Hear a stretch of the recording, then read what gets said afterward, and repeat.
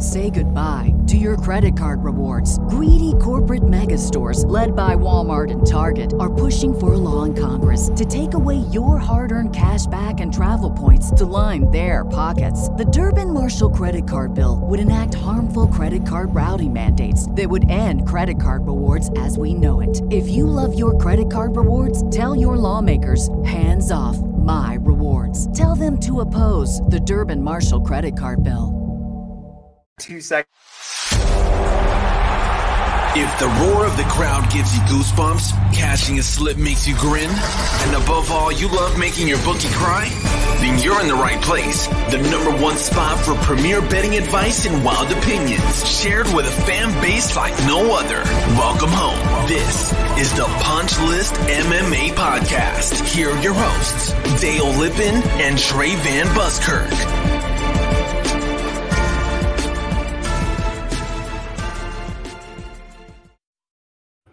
What is going on, ladies and gentlemen? You are tuned into the newest edition of the Punch List MMA Podcast. It's your boy, Dale Lippin, in here with Trey Van Buskirk. I am so hyped. I can't stand it right now. Dude, I'm busting at the seams here, bro. How are you? I would be too if I was flying high. Dude, I'm going to quote the late, great Destiny Child, dude. Can you pay my bills? Oh, is that a song? Dude, can you pay my bills? Can you pay my telephone bills? Can you pay my automobiles? Can you pay my bills? You don't know that song? I thought it was just I'm a Survivor, like one hit wonder. No. Oh, that's it. No, that's a good one too. Go ahead. Oh, that's it, dude. I'm a survivor. You know, I've been beaten, dragged through the mud. I've had some, I've been at a low point this entire week. Yeah. But you know what? I've just been playing you, playa. Well, you've been playing me? You're playing possum? Dude, I'm doing the long con, bro. Like I'm going to lose as much money as I can. Right. And then just come back with vengeance. Right. Because that will rip my heart out the most is when I think victory is oh so close and you're just going to snatch it away from me. Right.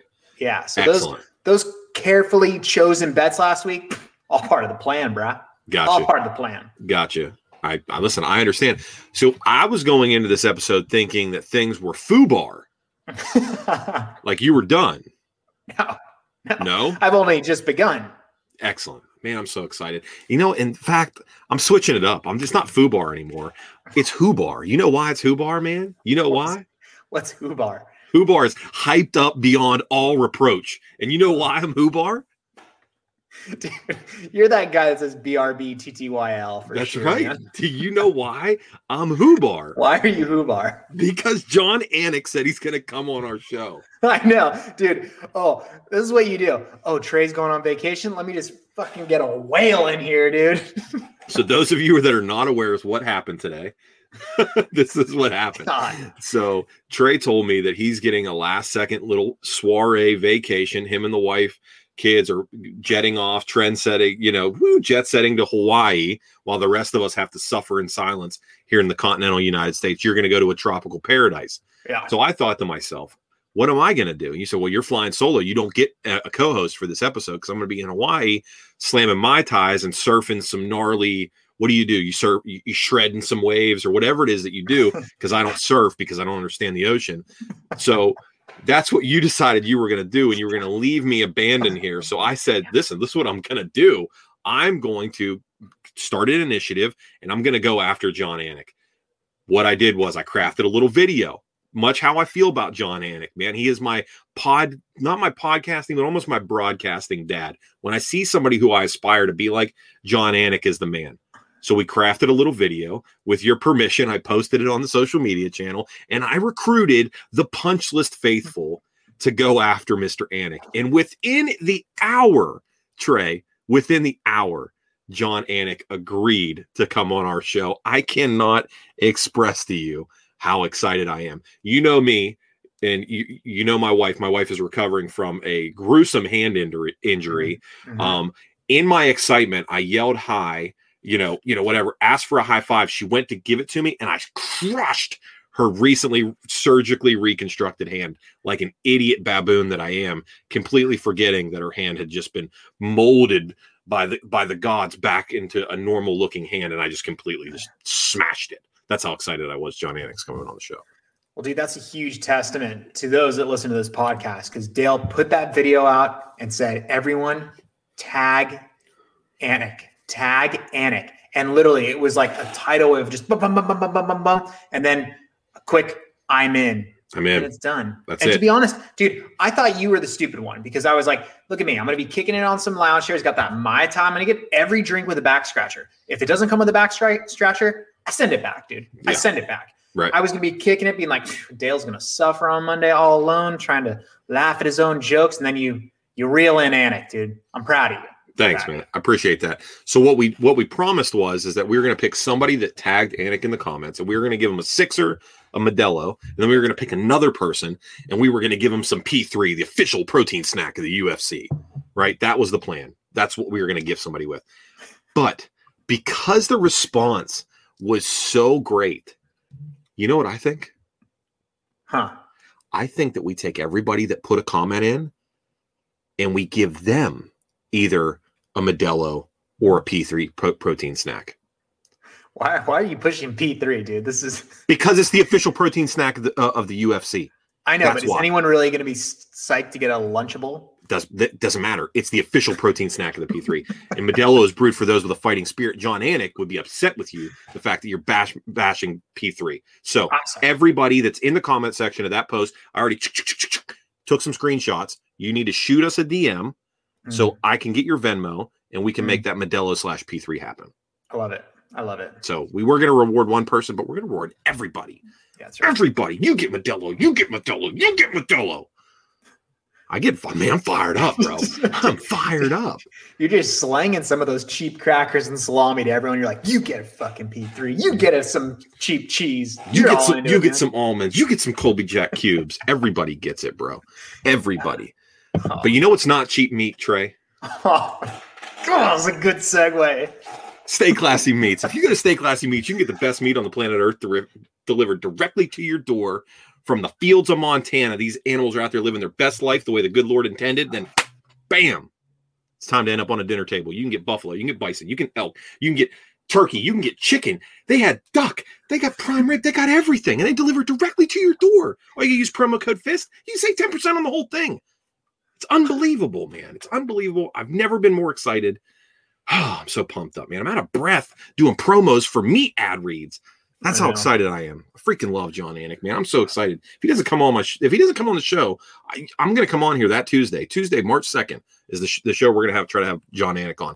If John Anik is not on here Tuesday, March 2nd, you're going to get an hour of me crying on camera for the podcast. That's what you get.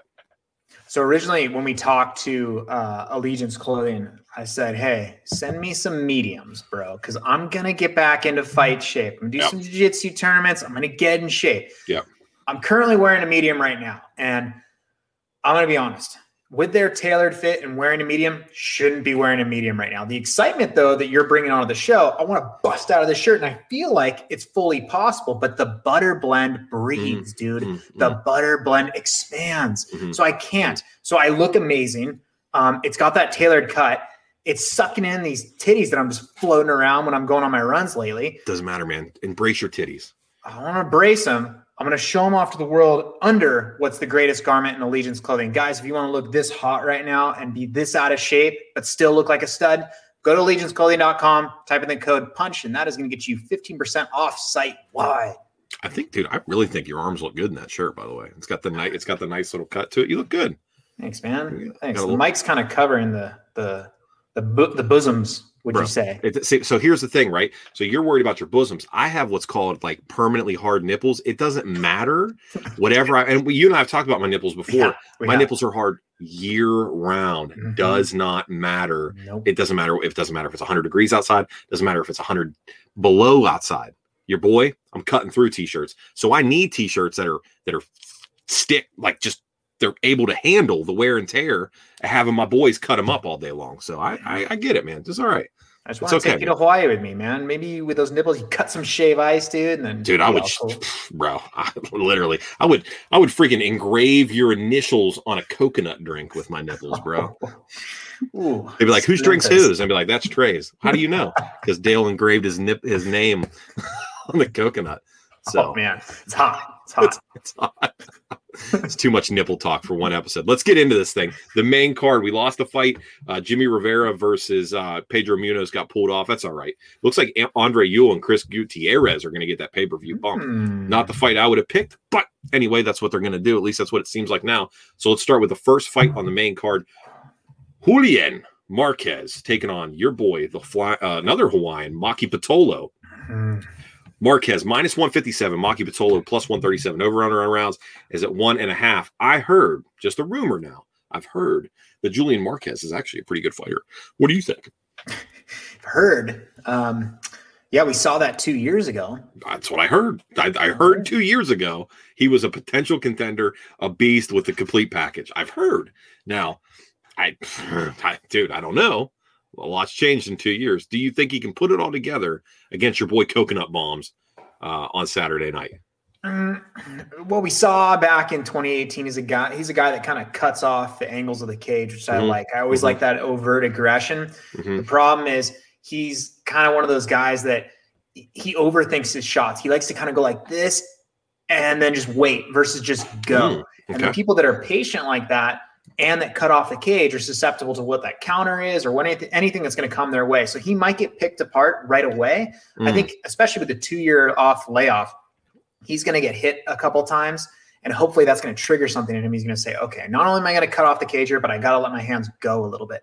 But Tolo, though, man, dude, I've been down on him ever since he lost to Darren Stewart. I think, we were heavy on Pitolo for a second, thinking that Hawaii pride right there. But I think Marquez has a win over Darren Stewart. He does. Yep. He hit him with the old front choke. The front choke. It's a hard one to get. I just haven't been high on Pitolo. I've been high on the Hawaiians actually this go around once we got a restart. But Pitolo, man, his gas tank went in that Darren Stewart fight pretty quickly in the second round. Unless he's gotten his cardio up and he's going to bite down on that mouthpiece and really start to engage and be first with Marquez. I'm liking Marquez, but I don't really like this fight given the layoff. Yeah, there's two sides of this coin for me, man, because part of me believes that what Dom Cruz says is that ring rust isn't real, and the other part of me sympathizes with Conor McGregor a little bit, and that in a game like this, a sport like this, you have to remain active to make the adjustments. And there's something about, even though he's lost his last two fights to both Impa and Darren Stewart, there's something to be said about the activity of Maki Pitolo. He has been much more active than Julian Marquez. So here's the thing, right? I would like to go with Marquez here. I think that when push comes to shove, if these guys were to fight 10 times, I would venture a guess to say that perhaps Marquez wins 6 out of 10 times. And because of that, I'm going to go ahead and take Marquez on Saturday night. I love it. So that's where my money will lie. All right. Let's keep things moving right along. Andre Ewell, like I said, taking on Chris Gutierrez. This fight got the bump up, and it's a last-second step in here for Chris Gutierrez. 15-3-2 for Mr. Gutierrez, El Guapo, which I don't like that because, in my opinion, there's only one El Guapo. Taking on Andre Ewell. Andre Ewell is sitting at 17-6 here. He is the underdog against Chris Gutierrez here, who's come back at minus 150. No over-under on rounds yet. They're still trying to figure out what they want to do with this fight. I'm guessing it's going to be 2.5, though. Man, I'm not a Ewell fan. I said this last week. I have never been a Ewell fan. I think Gutierrez is going to be someone who is susceptible to getting into that brawling mentality, where I feel like Ewell is going to be a little bit more the technical striker. Dude, Ewell's haircut, man, I just can't. He looks like Mickey Mouse, bro.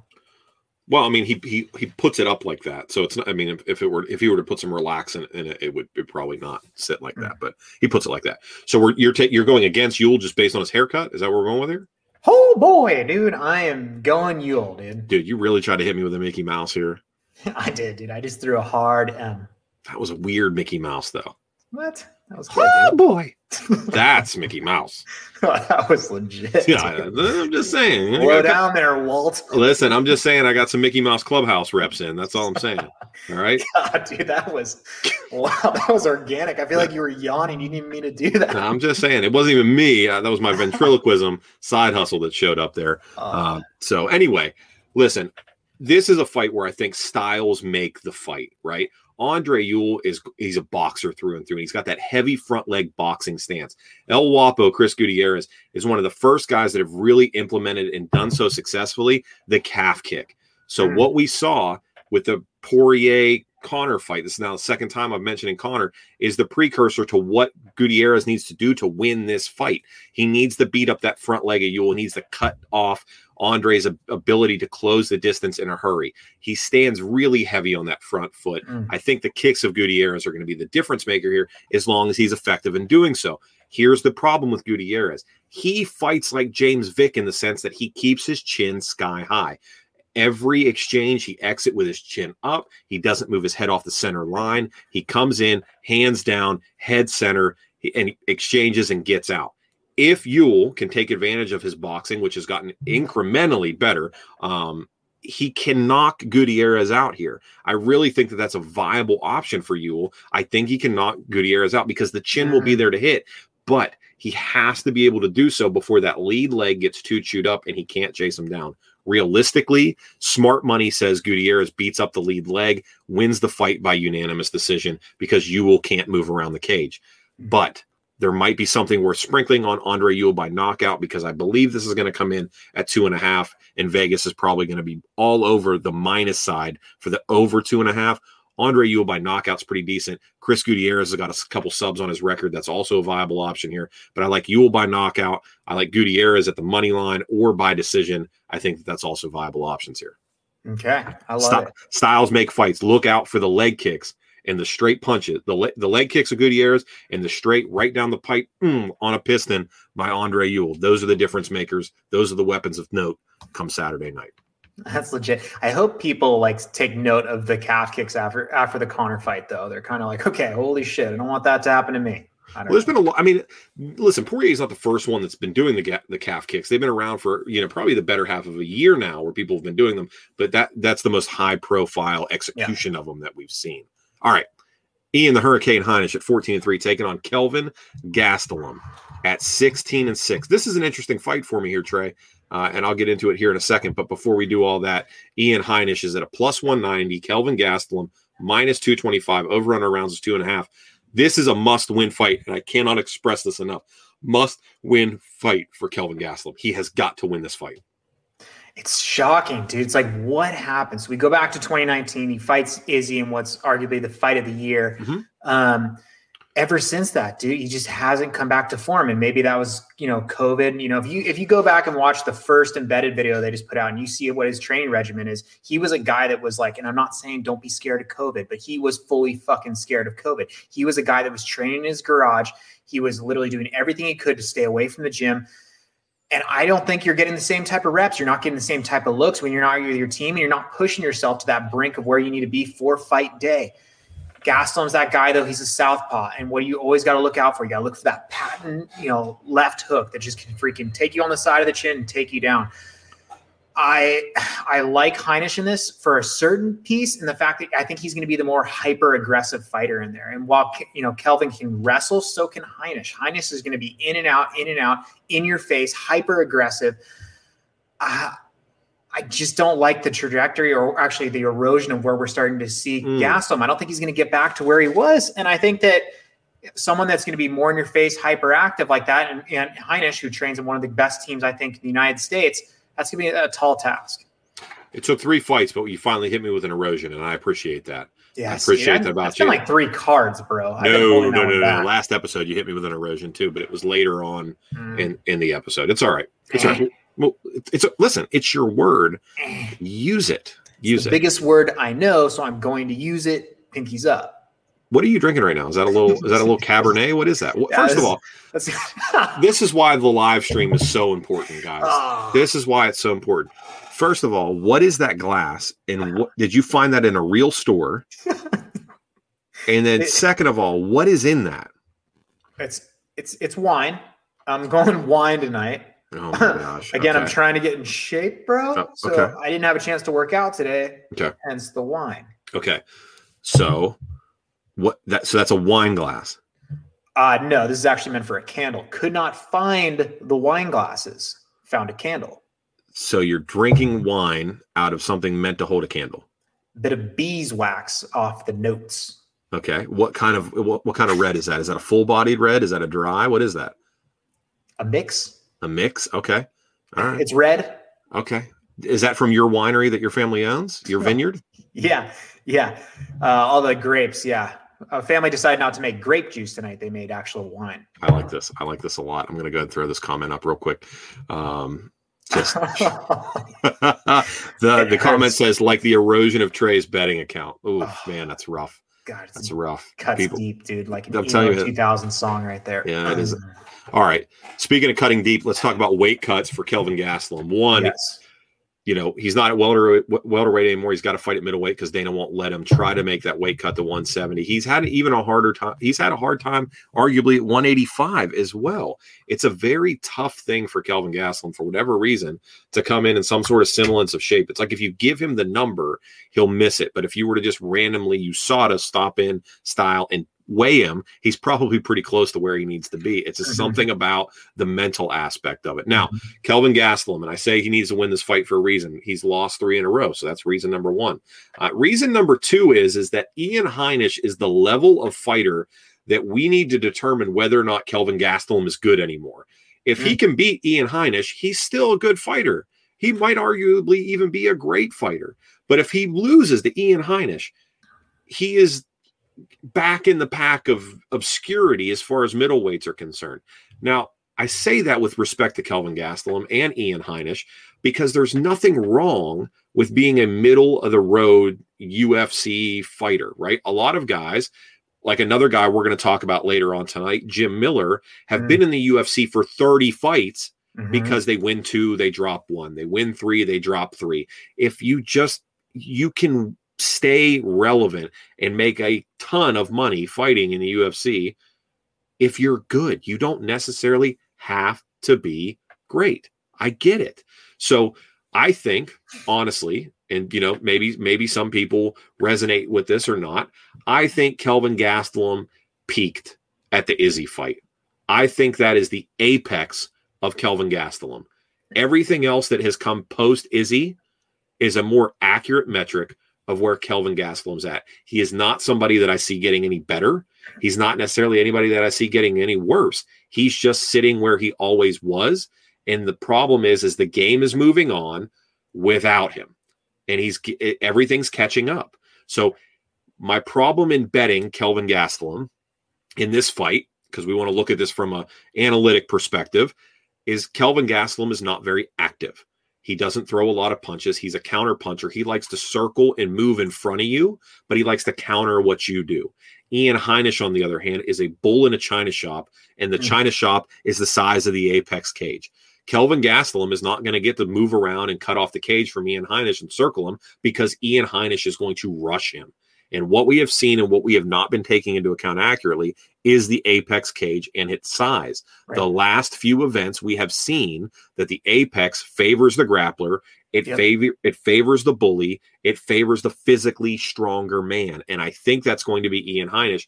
This is, for me, Heinisch or pass. Play him at plus 190 or avoid this fight altogether. I think if these guys fight 10 times, I definitely think Ian Heinisch probably wins 5 out of the 10, maybe even 6 out of the 10 times, given what we've seen out of Kelvin Gastelum. I think Ian Heinisch can get it done on Saturday night. I play Ian Heinisch or I don't play anything at all. And spoiler alert, Ian Heinisch will be on my slip come Friday night. Ian Heinisch has been taken down 14 times in his UFC career. To your point, with the apex cage, there you go. Kelvin Gastelum is not going to wrestle Ian Heinisch on Saturday. No, he's going to stand. That's the one vulnerability that he does have, but he's not going to exploit it. So he's going to end up standing, and you get that hyper aggressive bully type fighter in there. Absolutely. I will say this, really funny. Go to that embedded episode, though. I was laughing so hard. So after he comes back in the gym, he cooks himself an egg, and he's sitting at his kitchen table, and he puts his phone out, and he leans it up against his water or whatever to watch like a episode of, or watch like some fight statistics or something like that. Yeah. You'd think like the embedded would be like, oh, he's like, analyzing the fight. No, he's watching The Office. That's good. That's what you need, though. You got to keep it light. You got to be. Who's your favorite character from The Office? Toby. Toby is your dude. He's the best. He never gets a fair shake, man. He's just doing his job. He's the Scranton Strangler. What are you talking about? No. Yes, he is. Nah, that's a farce. I wholeheartedly thought you were going to say Todd Packer was your favorite. Oh, yeah. You strike me as a Todd Packer guy. Okay. Golly, man. I am blown away here. Toby, really? Some chicken, some sex, dude. Yeah. Oh, my gosh. All right, co-main event of the evening, Maycee Barber at 8-1, taking on Alexa Grasso at 12-3. Oh, man, Maycee Barber plus 106, Alexa Grasso at minus 126. Over-under on rounds is at 2.5. It started out the other way around. It started out Maycee Barber as the favorite, and this line flip-flopped. I imagine it'll get close to probably pick them come fight night. So take your pick here, man. Maycee Barber, is the future back? Is the future most definitely now? Or is it the Alexa Grasso time? Dude, I was so worried that Barber was going to be an overwhelming favorite in this fight.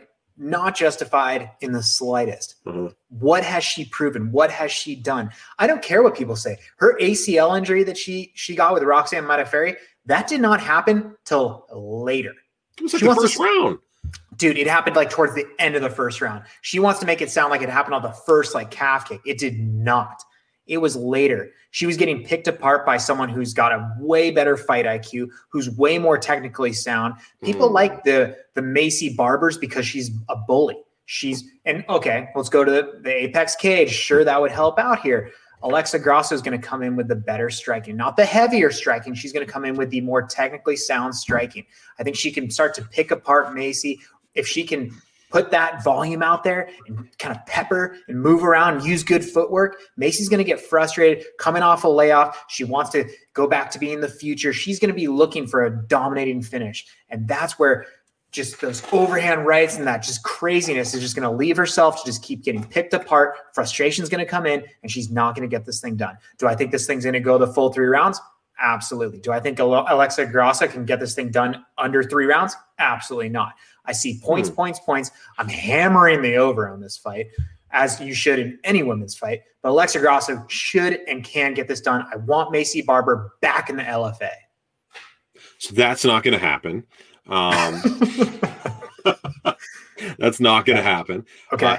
Given a full-size octagon, I'm big. One of the biggest plays of the night I make on Alexa Grasso, if it's a full-size octagon.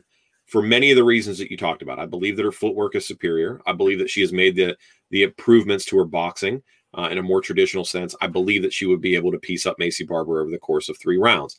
I think that that's absolutely something that would happen in a full-size octagon. What gives me pause is the power of Maycee Barber and the size of the cage. You know, normally, again, there's something to be said about the Apex. There's something to be said about the crowd.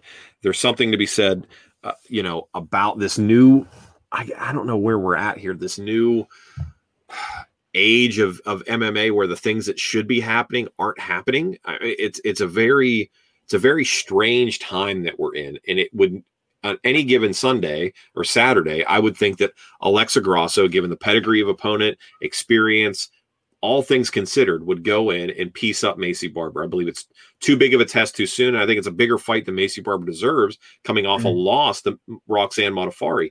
How do you go from getting beat by Roxanne Modafferi to being the co-main event of UFC 258? Ridiculous. I don't understand it.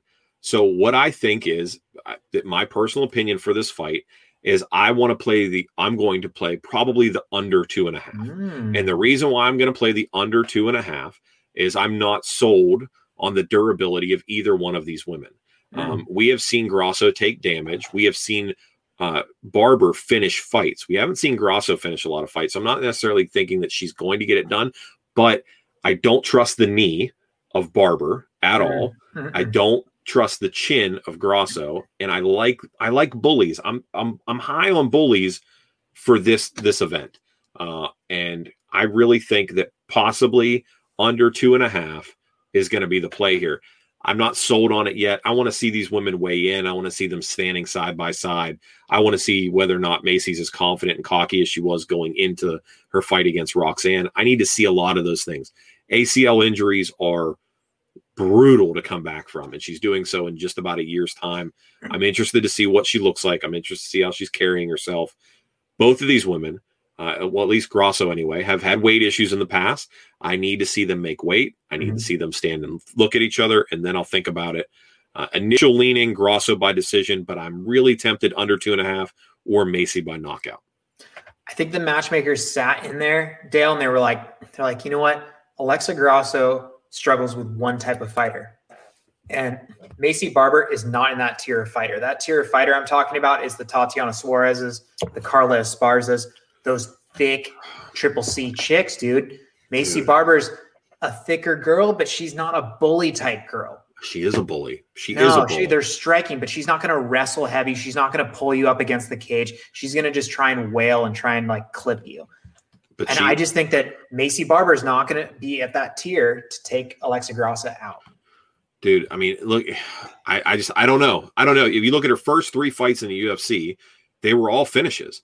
She beat up Hannah Cyphers, which I feel bad about Hannah Cyphers. She beat up JJ Aldrich, which is Hannah Cyphers with, I don't even know if she speaks better. And then she beat up Jillian Robertson, and then we got the loss to Roxanne. Now, the thing with Roxanne is Roxanne's got 40 professional fights.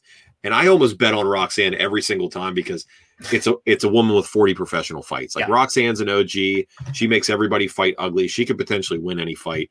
I don't even know. Maybe we didn't take Roxanne for that fight, did we? Because Macy was like, I didn't. Okay, that was when we were split where I took her and you didn't. Mm-hmm. Okay. Yep. Yeah, I always play Roxanne. Grasso is one of those, like, the thing with Grasso is like she's got like this Frankie Edgar thing where she's really durable, but she gets like her nose busted every fight. Like every fight that chick gets a bloody nose. Every fight, which to me says I'm hittable, right? Like, dude, hold on a second. How many glasses do you have around you right now? Like 6. I want to do that thing like when we exit where you go like this and you go another glass, dude. You live so dangerous with all that liquid by your computer. I've got the rocks glass here. I've got the mason jar. I've got the beeswax thing. If I'm gonna get really like losing next week, I'm gonna break open this bad boy. Okay. All right. Well, I like listen. It's either Grasso by decision or Barber by knockout, or maybe just under 2.5. And then I'm just liking whatever I'm just hoping for a finish. But we'll see. Like I said, I got to see them look at each other. All right. Let's check out the main event of the evening. Kamaru Usman 17-1. Gilbert Burns 19-3. Thoughts and prayers to the headphone users. You clanging them glasses around. Usman at -280. Burns at a +240. Over under on rounds here. Trey is at 4.5. I'm going to lead with this one here because I've already got a big parlay in place that has Burns in it. It started on the last event. It carries through this one. Yes. I have Gilbert Burns in it. Listen, here's the thing about this fight. We have tried. I have tried. I've reached out to the DMs of just about every fighter that will give us the time of day to see if I could get some sort of insight as to who was getting the better of the exchanges whenever these guys would train with each other.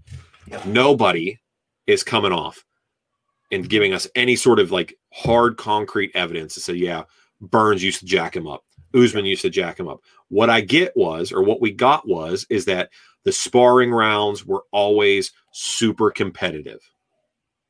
Now, taking that, and I look at it, all things considered equal, who switched camps? Who moved across the country?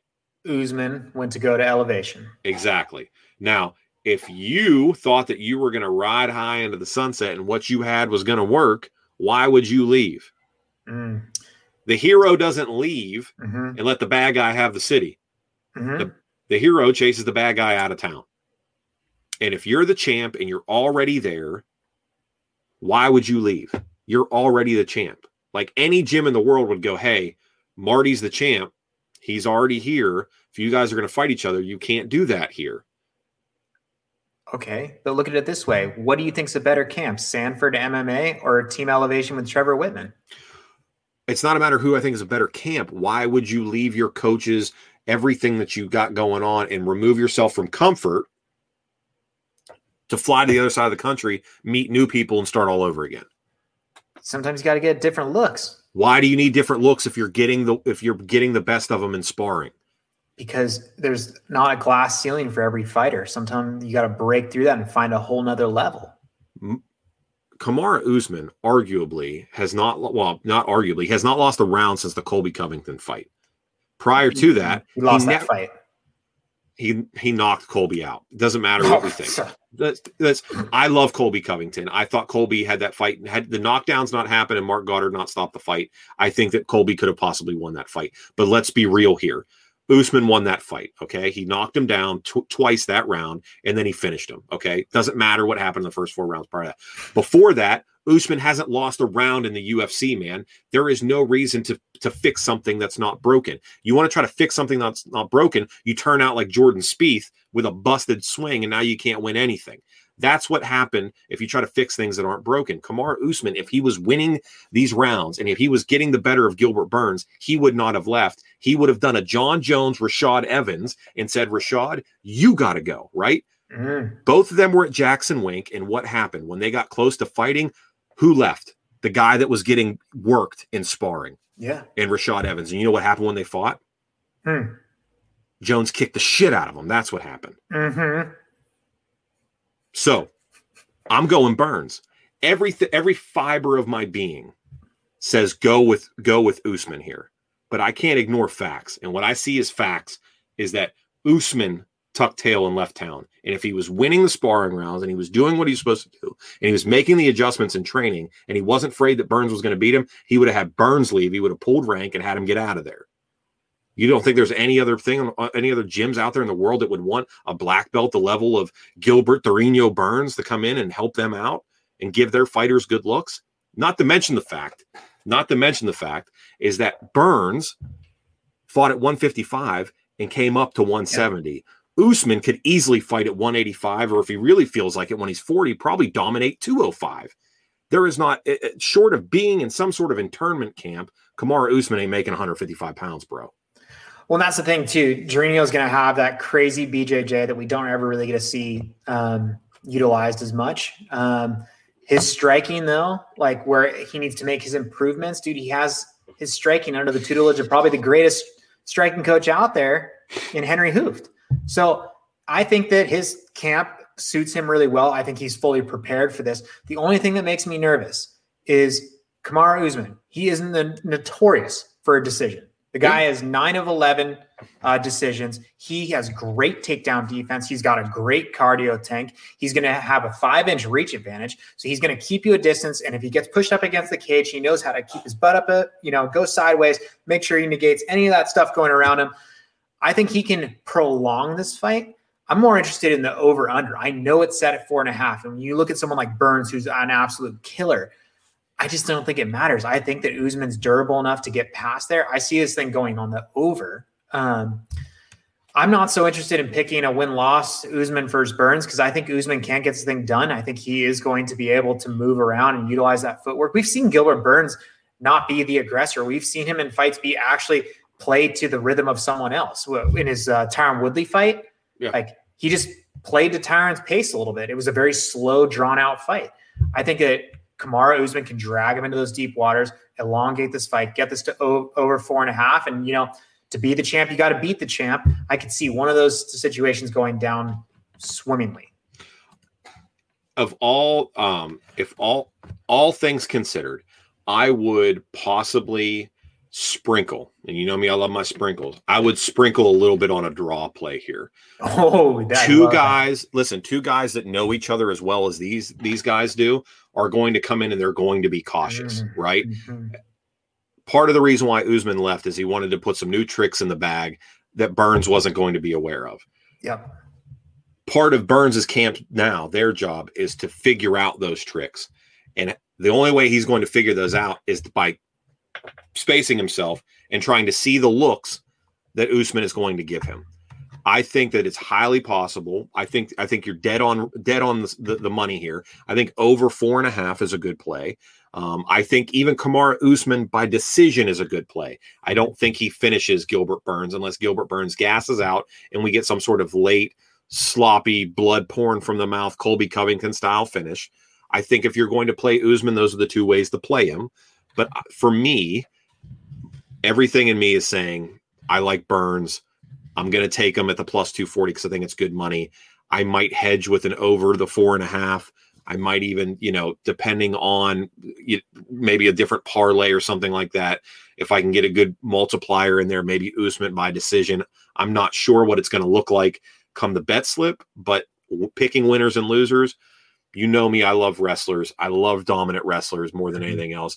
Every part of me says bet Kamaru Usman. You don't bet against him until you see him lose, but there's something fishy in the water here. It'd be the most 2021 thing ever if Gilbert Burns beat him. So I'm going to lean Gilbert Burns. It's a pretty strong lean. Like I said, I put him in that parlay.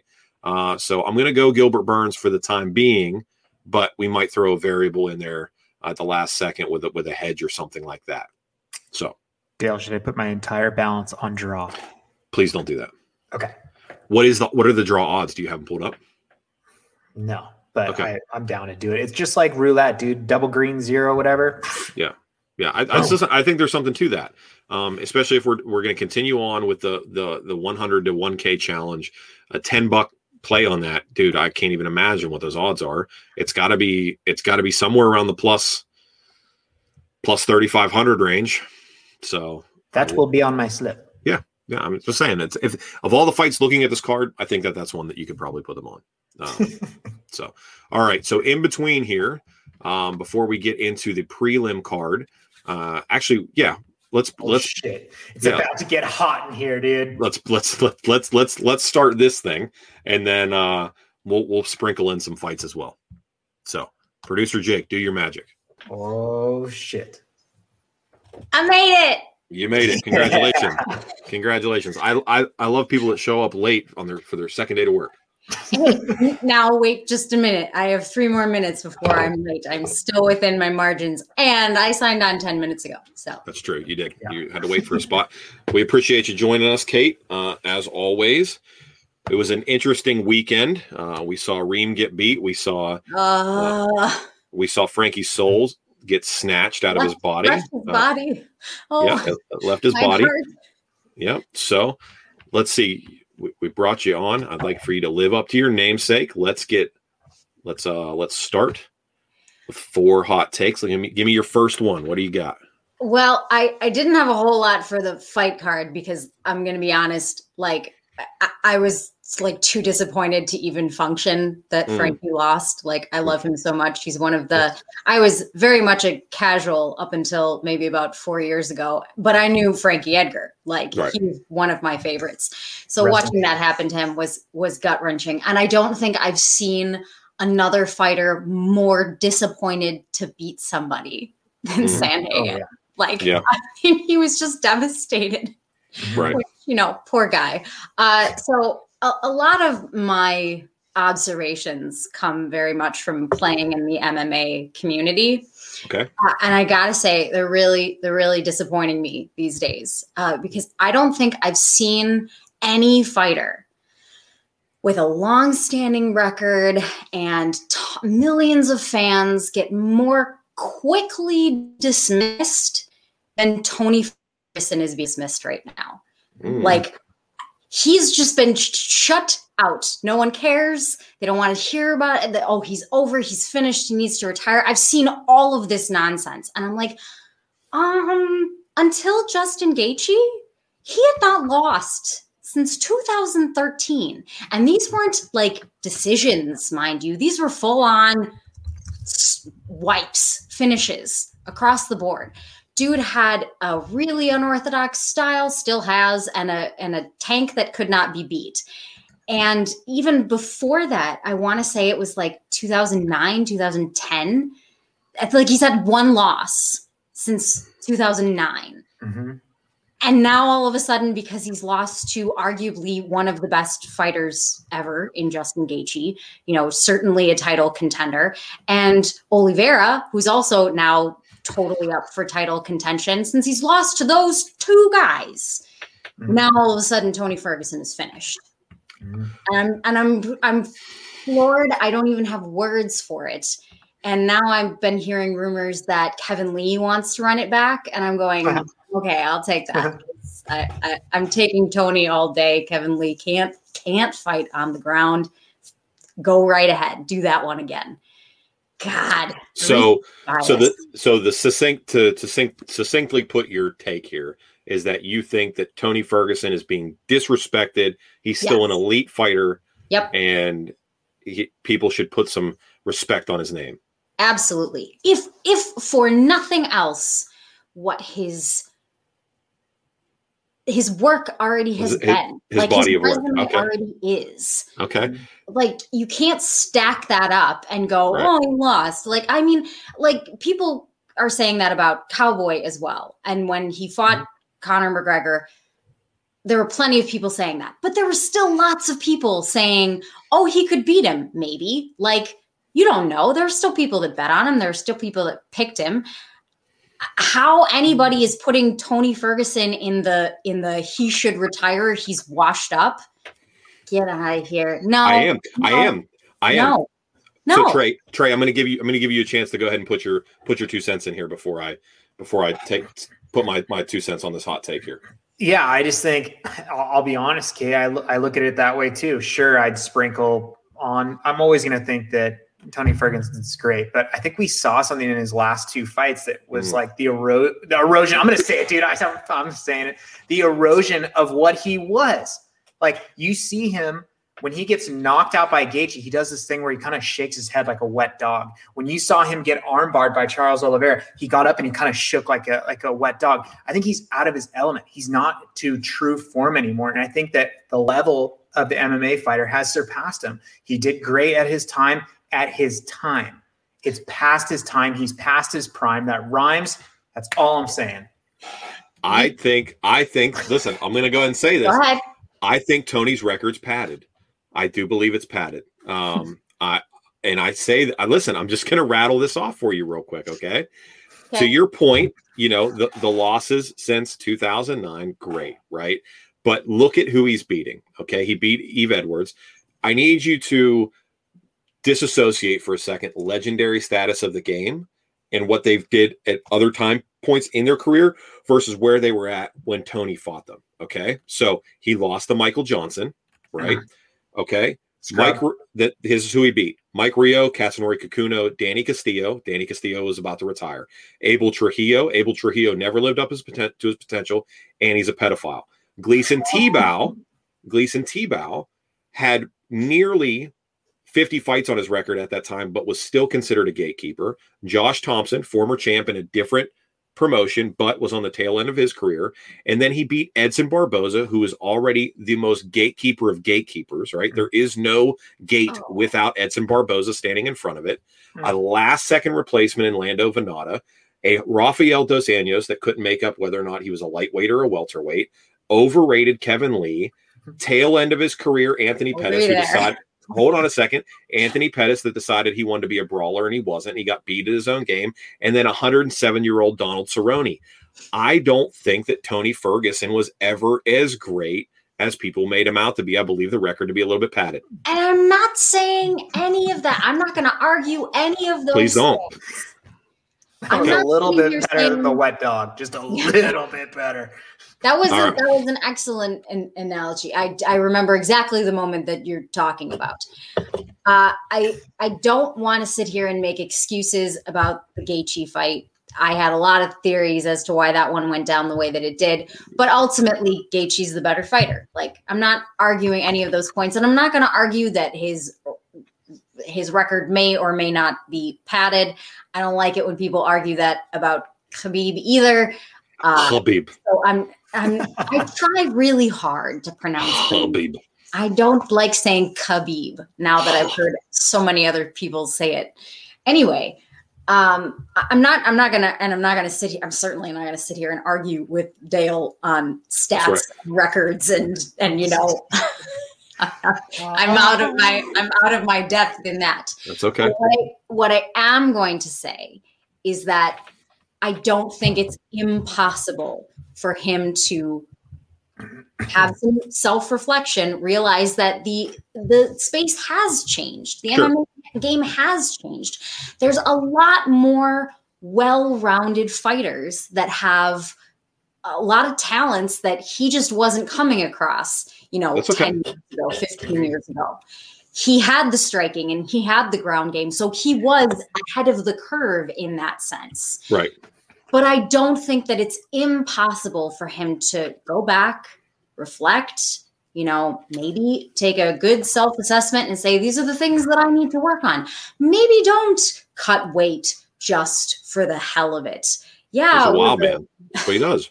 So he said he's switching up camps, and that's fine. Good. So he's going to switch up camps for the next one. Be good to go. All right. So that being said, we got 3 more that we're going to get from you. Trey's under a little bit of a time crunch this evening because he's like 1 foot in the door, 1 foot out the door with the show, which is why we got John Anik coming on because Anik's all in. So let's break down some fights real quick so we can get through this card. Miranda Maverick, 8-2, taking on Jillian Robertson at 9-5.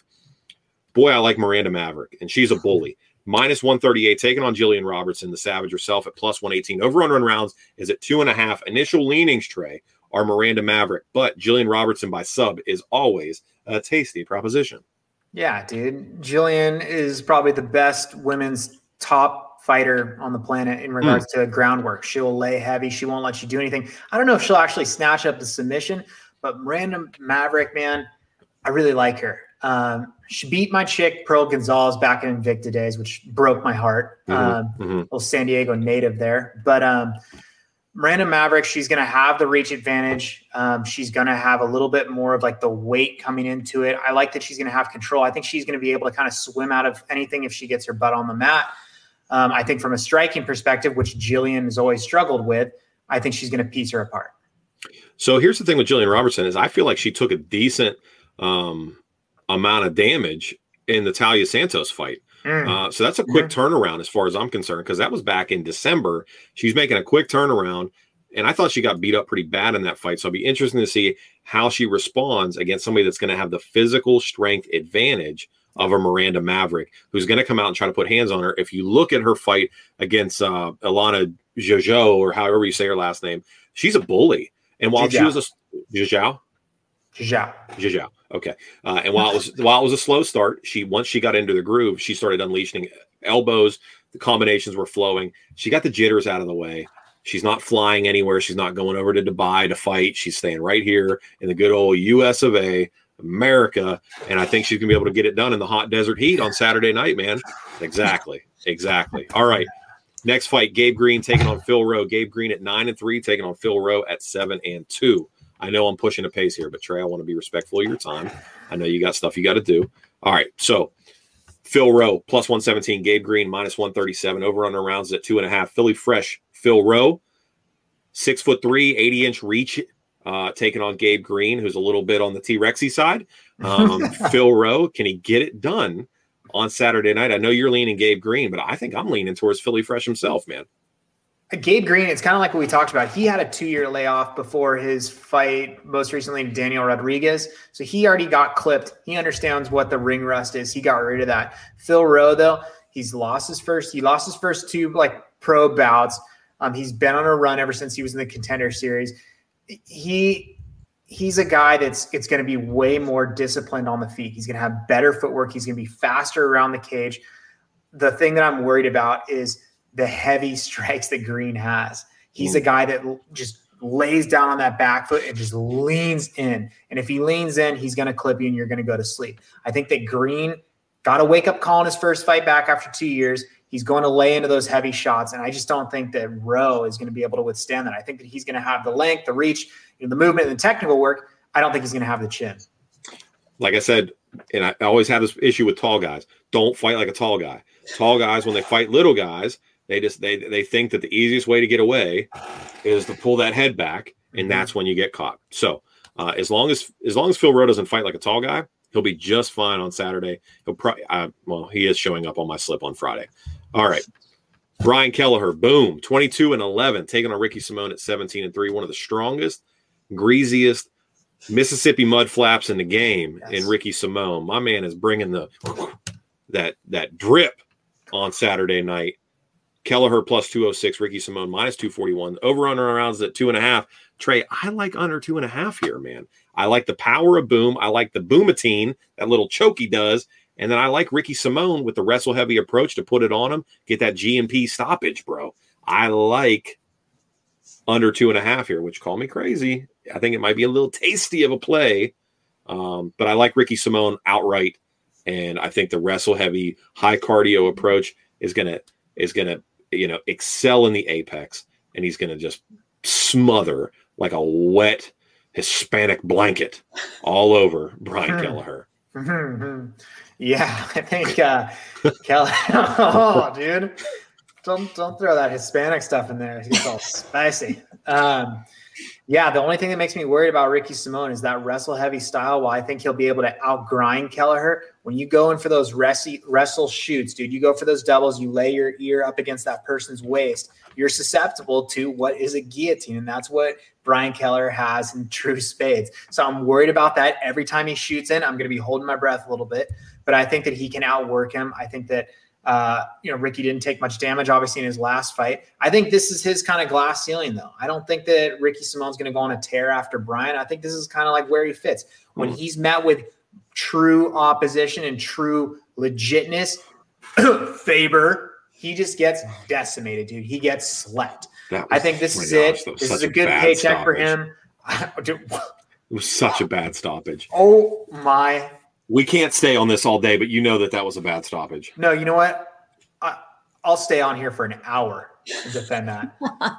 All I'm saying is I think that I like your play with the under. Is it 2.5? Yeah, 2.5. I like the under 2.5 here. I think Ricky on a quick turnaround is going to really just try and lay it on Kelleher, and I don't think Kelleher was up to the task outside that guillotine. This thing's going to get done. It's going to get done quick. Ricky Simón, dude, he's that Point Break freaking flea from awesome, Red Hot Chili Peppers. And it's tapered in, so it's longer. Like it's really. It hasn't been washed or conditioned in years, bro. It's got that natural flow. All right, Kate, who do you like in this fight? Just give me a winner or a loser. I got Ricky. Yeah. Yep. Okay. All day. Ricky. Excellent. And then who's the best rapper in the UFC? Brian Kelleher or Tyron Woodley? Woodley. Duh. You think Woodley's a better rapper than Brian Kelleher? Kelleher spits bars. He's terrible. Don't say spit bars. He does. All right. Mallory Martin taking on Polyana Viana. Mallory Martin at 7-3. Polyana Viana at 11-4. I've never been more confused about a fighter than I am about Polyana Viana, man. Plus 131. Mallory Martin minus 151. Over unders at 2.5.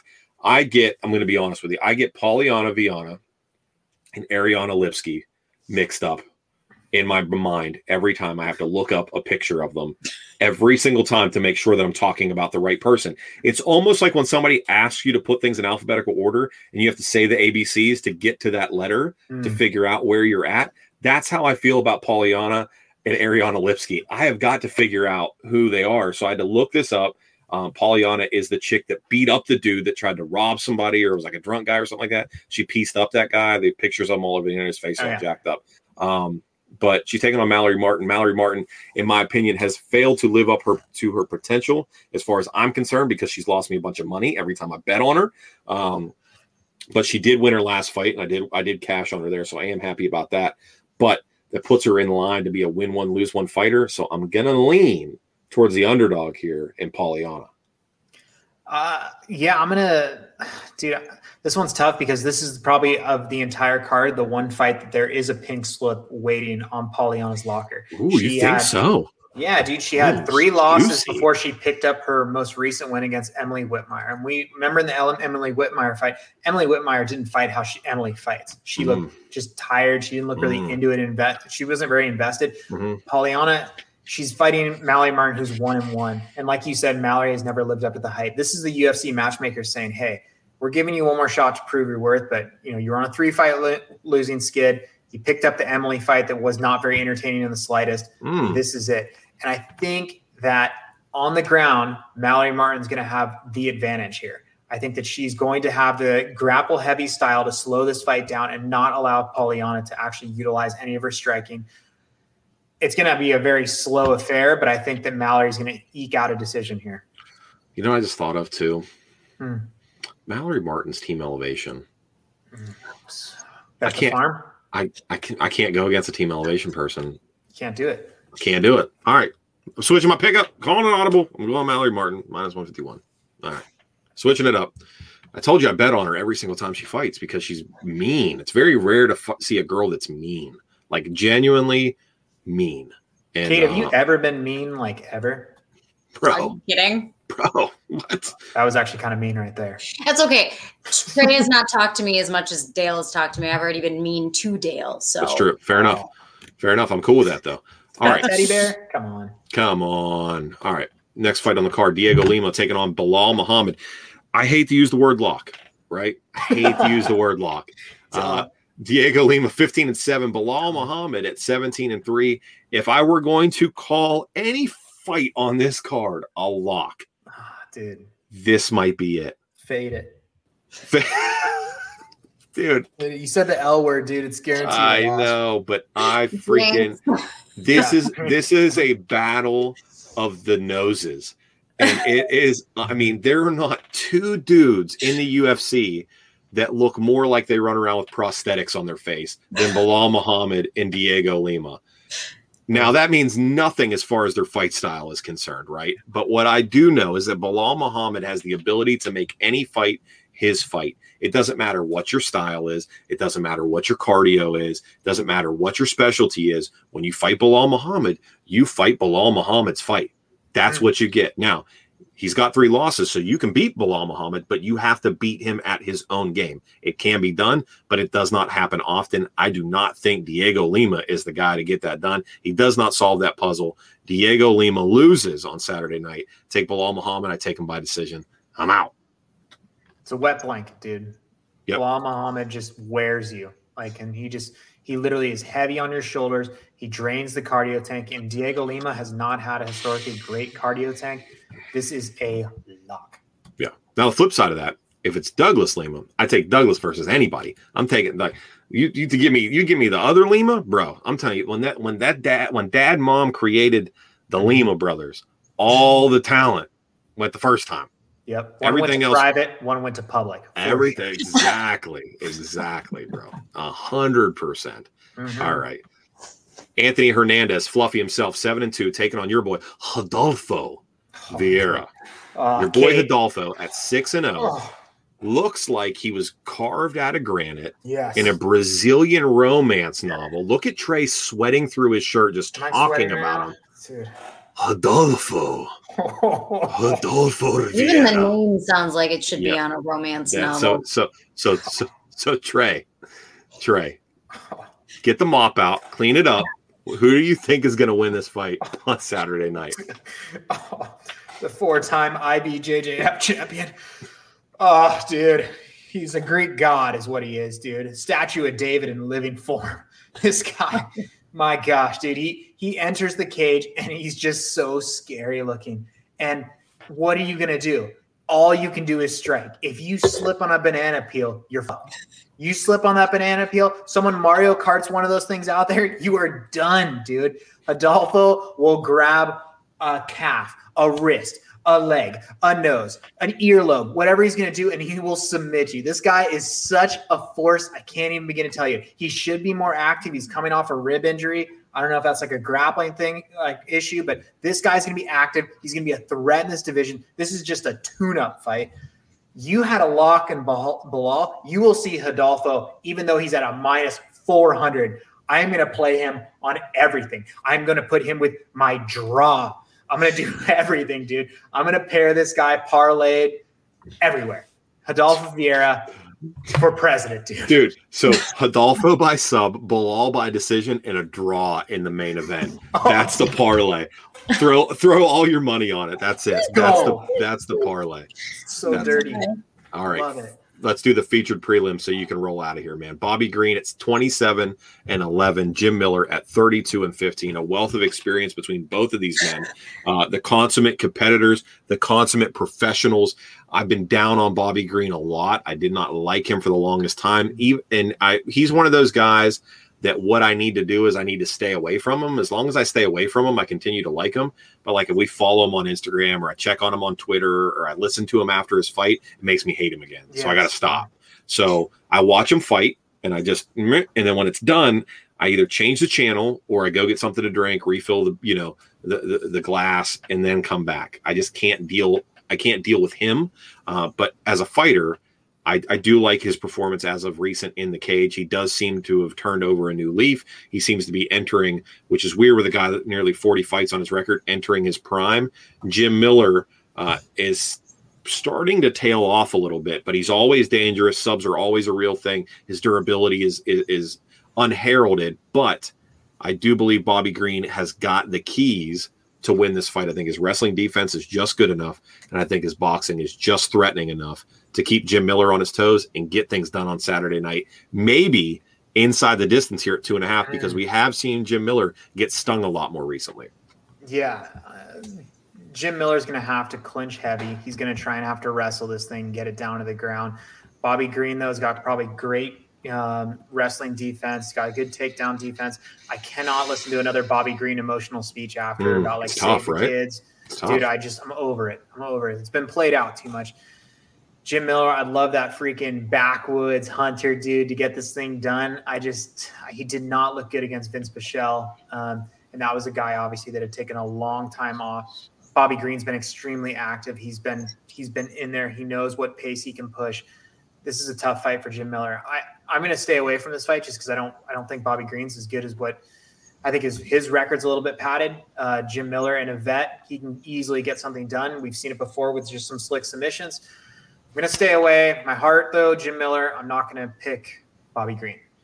Yeah, Jim Miller's lost 7 of his last 11. Yeah. So it's a lot, but even then, 7 of your last 11's a type of number you can put out when you got 40 pro fights. And the guys, if I'm not mistaken, Jim Miller has the most fights now in the UFC, or he will be in first place when he makes the walk on Saturday. 32, 15, and 1 no contest. I have to go back and look because I know it was getting pretty close, and I know Cowboy was up there too, and Cowboy's been a little bit active lately. I'd have to go back and look, but if I'm not mistaken, Jim Miller is number 1 as far as fights inside the octagon. Which Frankie Edgar number 1 in total fight time, but Jim Miller total in fights, I believe, if I'm not mistaken. So I'd have to go back and look. I don't know everything, Kate. All right, Trey, are you sticking or are you bowing out? I, sir, have to bow out. All right. But thank you for putting me in competition with John Anik in a couple weeks. Yeah, there's no pressure. Dude. I'll take him down. I've got a way better stash than him. You know it. I know you do, and your biceps are bigger, and you smell better than he does, and you have more hair than he does, and he doesn't understand the format of the show, so he's going to look silly for a while. And not to mention the fact that when he comes on, I'm going to try my hardest, and I'm going to look like a tryhard, and he's going to make me look stupid. So even though you won't be here, I'll be the one that looks foolish. So you enjoy your vacation. You make sure you ask him one thing. What do you want me to ask him? I want you to ask him exactly what we asked one of our high-profile guests in regards to movies. Do you remember? Have you ever seen Bloodsport? No. The Town or The Departed, dude. The Town or The Departed? You want him, because he's a Boston guy. Okay. I got you. All right. So we asked Calvin K. Bang, bang. All right, brother. I will talk to you later on. I appreciate you. Kate, later. See you, Trey. All right. Kate, let's go through. Hit me with what else you got now that we've gone through the betting portion of the show. Those that want to continue to hang out, and let's go over some hot takes. What do you got? All right. So firstly, I'm going to ask you a question. Are there any sports that you don't enjoy watching? I watch as much as I possibly can. Yeah, but like bowling. Would you sit down and watch bowling? I do actually watch bowling. Oh my God. Okay. You're like the worst person for this hypothetical question. Let's pretend. I bet on everything, so I watch as much as I possibly can. Okay. Well, I don't watch bowling. All right. I don't watch a lot of sports. Sure. I don't even watch football anymore, although I did watch the Super Bowl. Right. I lost a lot of money. Go ahead. And no one would say that there's anything wrong with me if I don't enjoy a certain sport, right? Like, it's your preference. No problem. Sure. So Stephen A. Smith got himself in a little bit of hot water saying that he doesn't enjoy women fighting. Sure. And I think he put it pretty well, that he just doesn't like watching women beat on each other. He would prefer to watch men do it. He doesn't think that they shouldn't be able to, or that it should be taken away. And I sat there and I went, oh, he's wrong, but he's not wrong. But he's also wrong for the wrong reasons. Right. I can get on board with that. So this is going to be a little bit convoluted for a minute, so just stay with me. Okay, I'm tracking. When I watched and Calderwood, now that fight I think was third from the top. It was fourth or third from the top. I can't remember. I watched it with a striking coach, Yeah. and both he and I thought that fight was hot garbage. Yes, correct. Awful. Just awful. Both of them looked sluggish. They were heavy on the feet. Nothing was thrown really well. Sure. Just blech. And I was sitting there going, okay, if the point of this fight was for me to have time to go to the bathroom or get a snack or take a nap, then well done, you breaking up the main event and giving me an intermission. Sure. Or the main card, I mean. If the point of this fight was we have to be diverse for diversity's sake, I really wish they'd stop it. Like, stop it across the board. Right. That the biggest problem that women's MMA has right now is just a lack of a talent pool to pull from. Sure.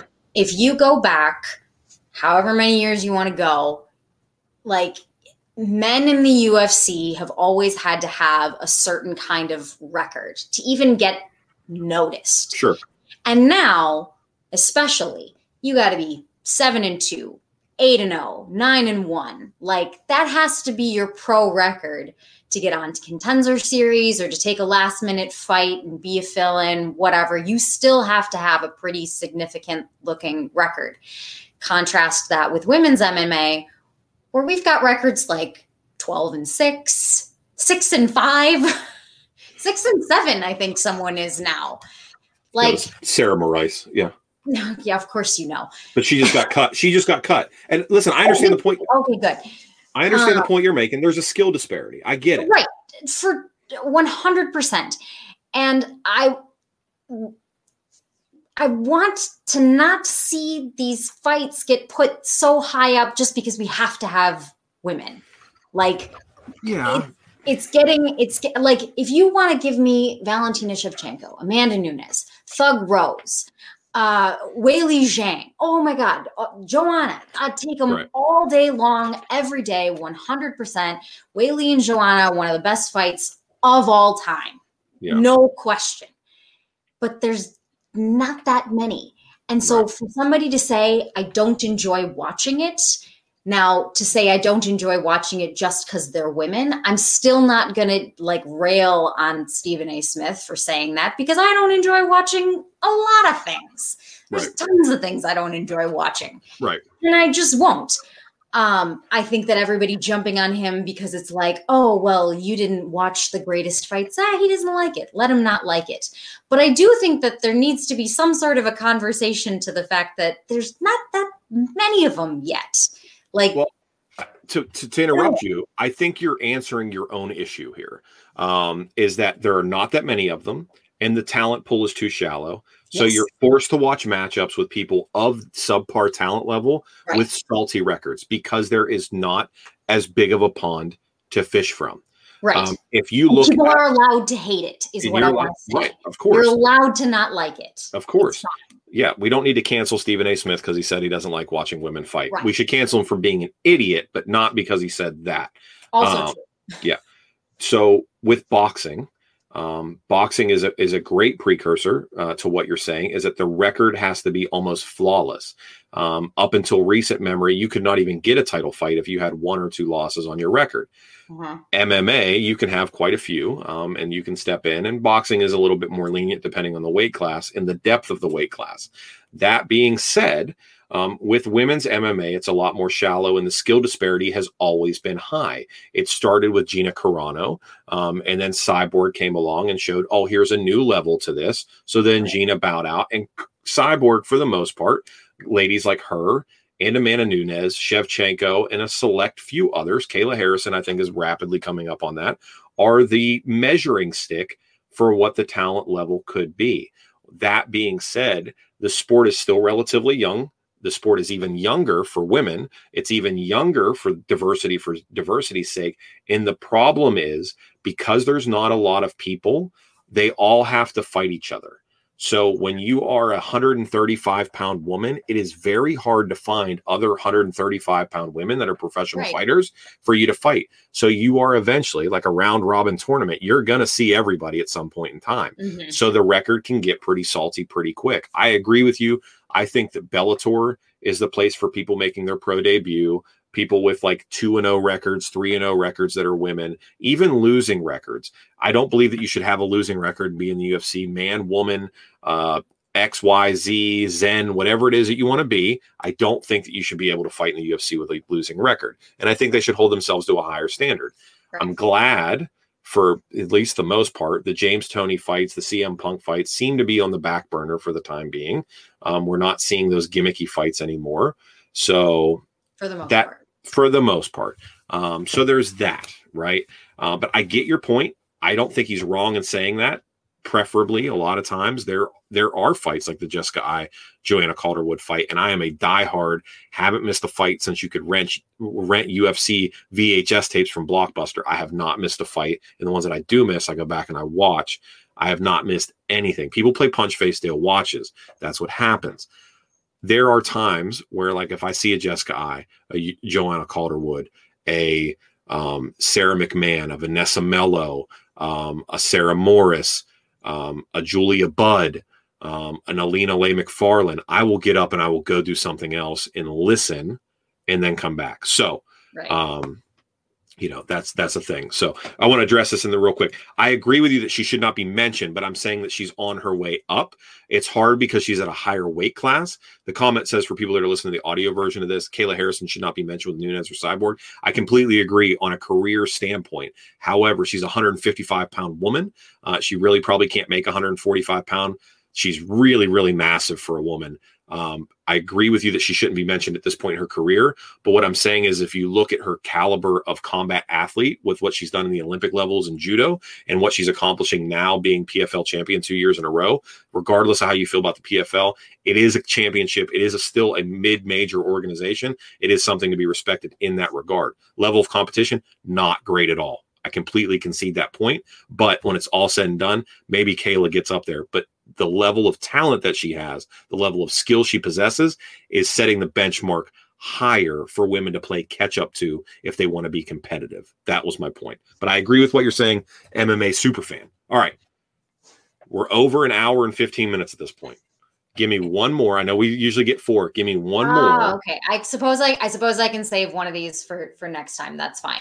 Okay. The one that I really want to talk about is I think you saw this comment, yeah. But Jon Jones is about as insecure as a 14-year-old girl who thinks she's fat and ugly, but is a size 4 with a great rack and a great ass.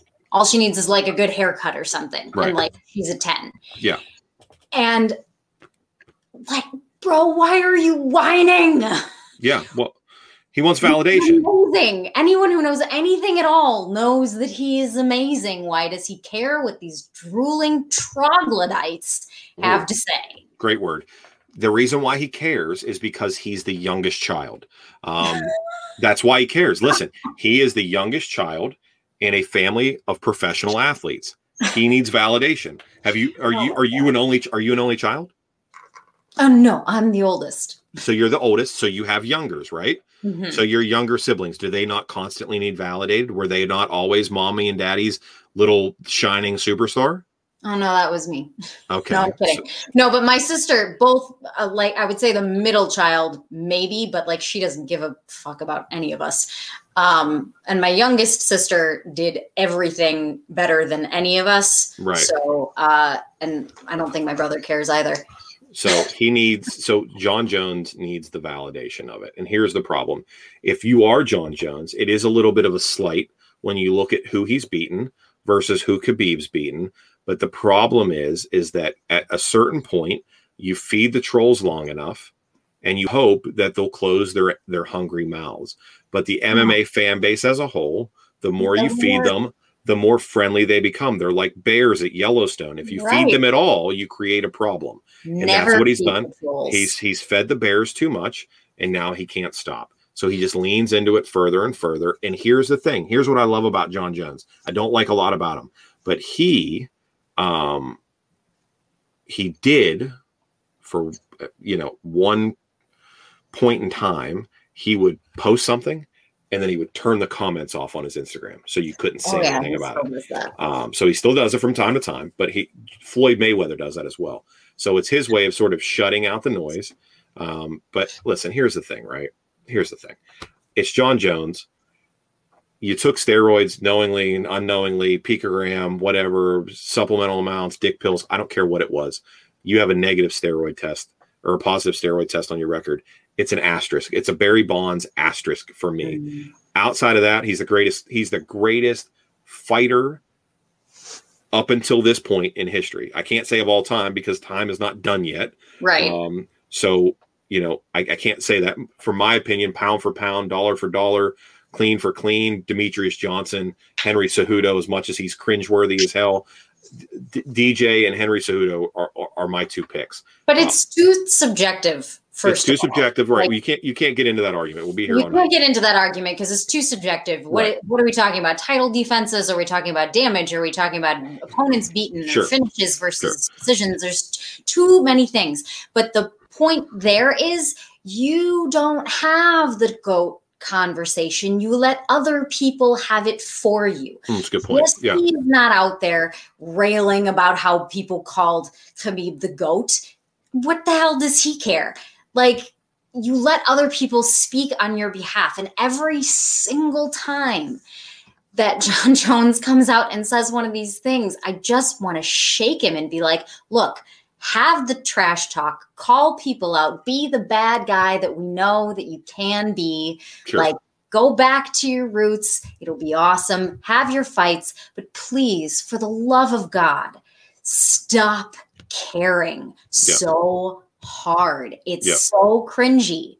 It just is so cringy. And I like him as a fighter. I don't even necessarily put the asterisk because as far as I'm concerned, he's got the highest fight IQ of anybody to step in there so far. Like, you don't see anybody else do what he can do, which is spend 2 minutes watching your game and then systematically dismantle your game and use it against you. Sure. It's unreal what he can do. So I want to give him all the credit, but he makes it so hard. He's a trash human. He's a great fighter. He's a trash human. So I'll put it at that. All right. Appreciate everybody that tuned into the show. Thanks, Kate, for coming on. If you guys want to, if you don't already, follow us at Punchlist MMA on Instagram, all social media channels, anywhere, Instagram, Twitter, Google Hangout. I don't care. We have it. It's at Punchlist MMA. You can follow us there. If you want to email us and tell us how much you love us or hate us, please do so at chat@Punchlist MMA. And we are 3 iTunes reviews away. 5 stars, written review, leave it. And we are doing a giveaway with both Beer Money and Allegiance clothing. We got Jon Anik hopefully coming on the show the beginning part of March, all things considered. And then we will be giving away Modelo or P3 protein snacks to everybody that commented on the post today that was able to bring Jon Anik onto the show. So if you were one of those people and you're listening to the show now, I want you to shoot me a DM with your Venmo and whether or not you want Modelo or P3, and we will make that happen for you as being part of the movement that is bringing Jon Anik onto the show at the beginning part of March. I appreciate everybody for tuning in. Appreciate you for stopping by, Kate. Appreciate you, producer Jake, for sitting in the shadows for an hour and a half. And appreciate everybody that tunes in the live stream. If you don't tune in the live stream on Tuesday nights at 9 o'clock Eastern time, please do so. It's a can't miss kind of thing. On top of that, thanks to everybody that continues to download and support the show wherever you can. Merch is coming soon. I love you. I appreciate you. Be good to each other. Bet slips come out on Friday. I will see everybody this weekend. UFC 258, Usman versus Burns. See you guys.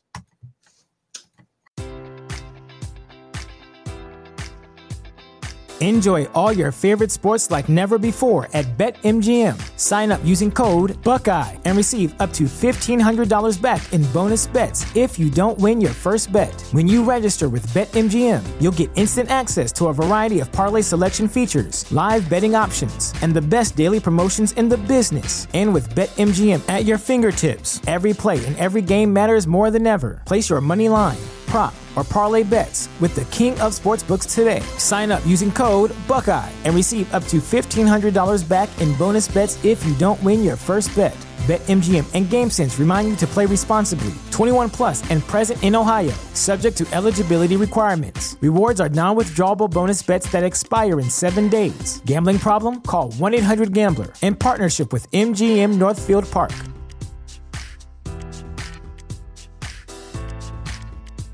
Say goodbye to your credit card rewards. Greedy corporate mega stores, led by Walmart and Target, are pushing for a law in Congress to take away your hard-earned cash back and travel points to line their pockets. The Durbin-Marshall credit card bill would enact harmful credit card routing mandates that would end credit card rewards as we know it. If you love your credit card rewards, tell your lawmakers, hands off my rewards. Tell them to oppose the Durbin-Marshall credit card bill.